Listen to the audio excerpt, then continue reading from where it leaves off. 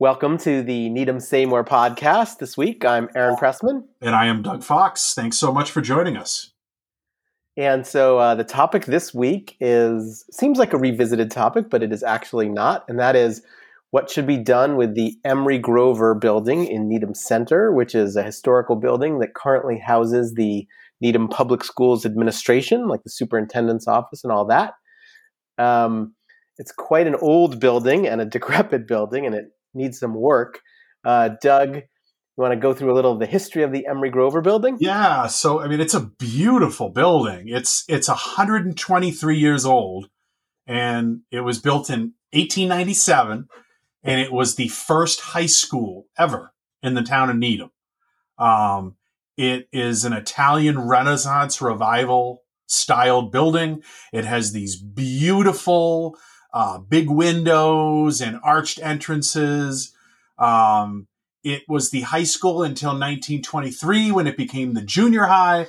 And then in 1929, it became the elementary school. It has been in the National Register of Historic Buildings since 1987.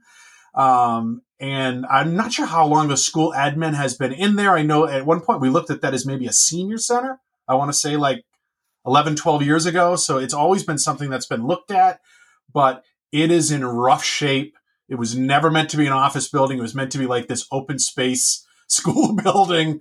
And it's a can, like a lot of things in this town, that kept getting kicked down the road and really is in a tough state of repair. It's interesting to think about. So in 1897, as you said, it was built as the high school, and the two arched entrances on each side, one was the boys' entrance and one was the girls' entrance. Mixing before school. Yeah.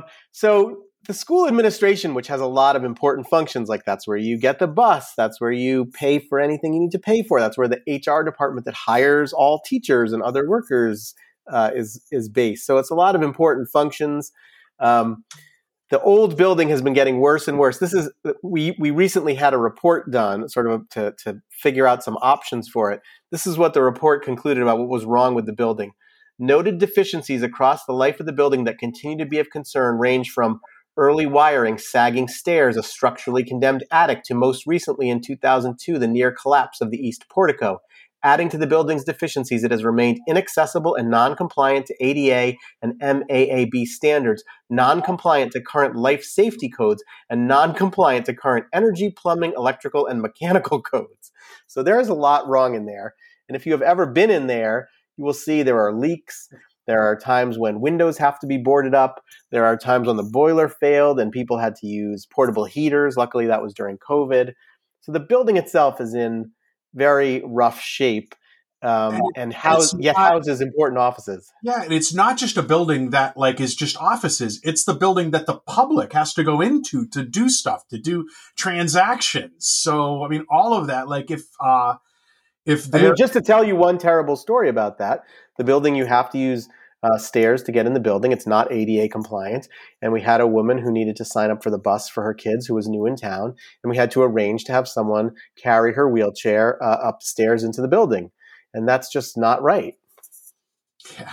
Yeah. And that's just across the board. Because that, I know one of the discussions with the finance committee, they taught, so why can't more people be working remote? And the issue is that this is, the school administration serves the public. So the public is, I've been in there probably 24 times for different things. And I'm sure people probably have been in there a lot more, that you have to for certain things when your kids are in school. And so hence it needs to be accessible, to everyone, anyone who would have a student in Needham. Right. All right. So as you mentioned, we've studied many times what to do with it. One idea was maybe turn it into the senior center. So this most recent study was to sort of update all the studies and the prices of different options.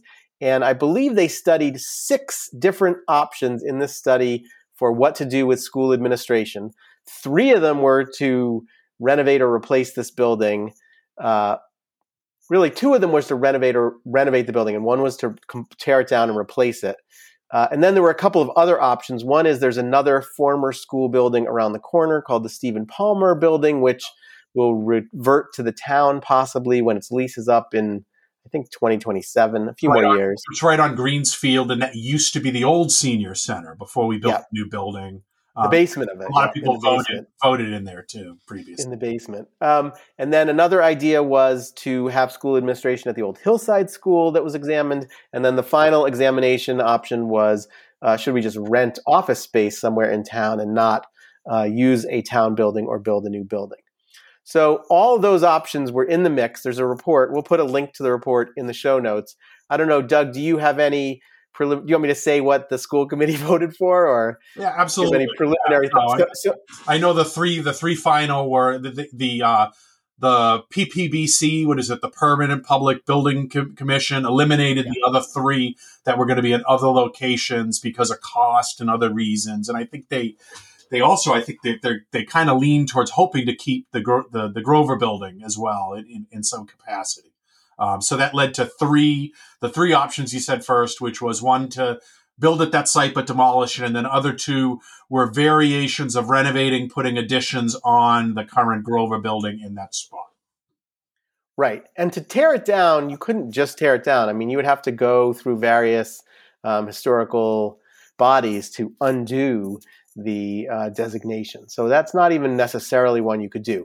But the cheapest option of all was to sort of tear it down and rebuild it in a very similar orientation to where it is now. The second, that was estimated at $25.9 million, all the costs included and projected forward a little bit. The second most expensive was to tear it down and to build a brand new building. That was about $26.2 million, still pretty darn close. And then the most expensive option of all was to renovate it and twist it around slightly so that you would have a better layout with more interior light, where you wouldn't have a lot of this sort of dungeon-esque interior rooms that old office buildings had. That option was $27.1 million. So all three of those options that were presented to the school committee were fairly close in these estimated costs: $25.9 million, $26.1 million, $27.1 million. And ultimately, what the superintendent favored, what the architects favored, and what the school committee voted for was option 3, to renovate it and keep that facade, but sort of rotate the interior so that the interior workspace is more workable. And I think the feeling from everybody was that, yes, it was slightly more expensive. You're talking about less than 5% more expensive, but it provided a much superior workplace and office for the next 100 years in the future. So that was what was voted for. And I would have hated option 1, which was demolishing that building. And I know they looked, if the school admin were to move somewhere else, like, would developers be interested in that? And they thought the cost was going to be too high. So I'd love to keep the building because of the history and because it's such a beautiful building. Additionally, a side benefit of either one of those options of keeping the Grover building is it should be eligible for some CPF funding to hopefully the take Community Preservation Act. That they estimated up to $12 million, but obviously that's still needs to be sorted out. But that is helpful, where if they demolished and totally built a new building, it would not be eligible for any of that at all. Right. Some of the other options, like renting space or moving to another place, they considered what could they sell this building and what would it be worth. And the issue is that the building as it is really not conducive to like putting condos in or anything like that. And tearing it down involves this risk that the historical bodies wouldn't allow it, and that might cause delays and stuff. So actually, in some of the scenarios, the estimated value of selling this building is negative. In other words, the town would have to pay someone to take it off their hands. So that's not a great spot to be in when you're trying to plan what to do with town assets, that we'd have to pay someone to take it off our hands. And again, as you say, demolishing it would be kind of a sad fate for a 123-year-old building that's had important functions and has some really lovely architectural details, that we would hope to keep. And to me, as long as the numbers are close, like if you had shown me that building a completely new building there or somewhere else was going to be like $10 million less than keeping the Grover building, that would be a harder discussion. But the fact that they're close, to me, I would lean towards keeping the building. I did find it interesting, the idea of moving the school admin to commercial space, and I think it's a common thing people bring up on Facebook where everyone is experts. about how much empty commercial space there is. But at what was estimated as $40 to $45 a square foot, you're talking somewhere between 1.2 and 1.4 million a year just in rent. Plus, you're going to pay broker fees, and you have to build that out as well. So, how many years would that take to work out of that type of benefit? So, that's a short term that would cost the town way more money in the long run if we were to go that route. Well, in addition to being presented to the school committee, this was also presented to the finance committee, the town moderator's appointed finance committee, which reviews the budget and approves the budget every year. And they had a lot of questions, and I don't think they've voted on the project. I'm pretty sure they have not voted on the project yet, for even just for planning funds for this upcoming town meeting. And it seemed like a lot of their questions revolved around the study and estimated costs of rental. And part of their question was that, we had the firm that's really an architecture and building firm do this study, and they're estimating the rent. Some people don't believe those numbers or question those numbers. They aren't people who, had done research to find their own numbers, but they had questions about the numbers that were provided. Another, I think, important piece of it, as we've been talking about, is this is a really important building that people have to go to. The idea of putting it way over on the other side of 128 in the office park, where there might be some office space available, is a big inconvenience, I think, for people in town. And also, a lot of the people who work in that building, such as the superintendent and others, have to sometimes work in that building, but also sometimes go around to all the schools. And one big benefit of the current location is it's in the center of town. It's very central. You can walk to the high school in 5 minutes. You can get to all the other schools, most of the other schools, fairly quickly. Whereas if you put it over on the other side of 128, you're adding 15, 20, 30 minutes to the travel time for every trip that superintendent or someone else takes to go visit one of the schools. And the finance committee was also pushing on the idea of whether this should be restudied again to see whether they need that much office space because of whether a percentage of the people could work remotely. And I totally get that there are definitely some roles that people have to go in to transact.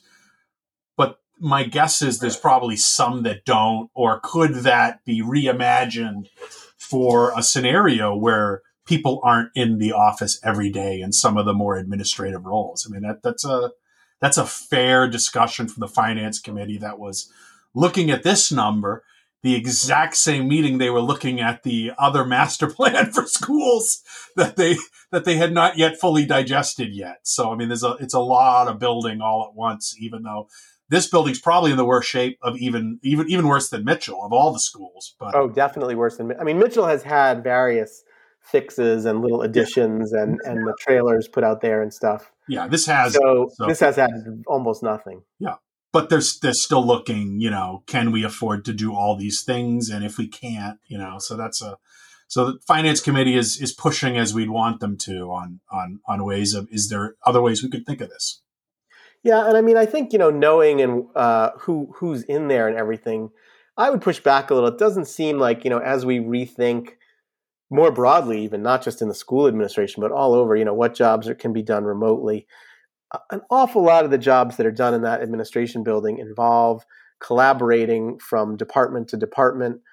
There's a couple of people who do the finances, but a lot of what they're doing during the day is talking to the different departments about what their financial needs are, or dealing with different vendors who are coming in, or attending different meetings to explain the financial piece of any particular policy issue or question. So it just seems to me, I don't think in the end you're going to get a lot of that staff working remotely. The HR staff, they're a small group of people who are working together on interviewing candidates, going to schools to take care of any problems that come up. Again, there's not a lot of obvious people sort of sitting around in the school administration building just, working on documents all day or doing something where they're not mostly collaborating or leaving the building to go attend meetings and visit schools and work with kids and parents and stuff. So not sure I guess it's something that the superintendent and some other people on the staff will take a hard look at. And I'm sure we'll provide a memo back to the Finance Committee to report on that question. But I don't think we have the opportunity for a lot of savings necessarily by discovering that a lot of people in that building can actually work at home. Because all the reasons you gave, I mean, those are departments in businesses too that, yes, they do collaborate and work across all the different units, but businesses are rethinking that now too, of how they want to use their space and how those roles can be. And, I think all of us will look forward to when we can be back in the office again. But I think a lot of us also question,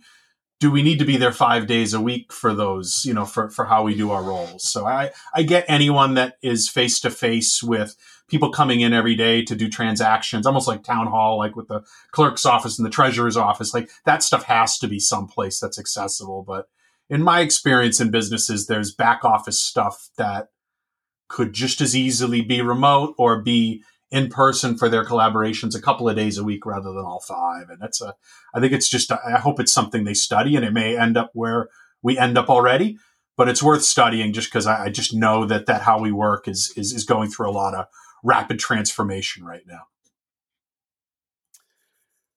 All right. So the next step is that, I think the financing needs to be sort of figured out with what the general town's funding capabilities are. I don't think no one is talking about doing an override for this building, which would require raising taxes specifically to fund this construction project. No one is talking about that. As you mentioned, the Community Preservation Act funds, which can be used for a historical preservation project, are definitely in play here and could provide a substantial amount of the cost. And then it's likely that the rest of the cost would be borne by the town in its sort of traditional, within the levy, it's called, the budget that's available without any special tax increase, and the borrowing authority and current tax resources of the town. And is the plan at the Springtown meeting for us to vote on design funds? I think I saw that in one of I just didn't know whether that's on the warrant right now. It looked like 1.4 million for design funds in this warrant, and then also potentially zoning bylaws for the larger floor area ratio that would be required. Is that so? Yeah. So those things. If option 3 is going to move forward, if it's decided by the larger town bodies, or so the other town bodies, that option 3 is going to move forward, there is a hope to do this spring, to put on town meeting this spring those funds and those changes. I don't think, as of right now, that the select board or the finance committee has weighed in yet. Yeah.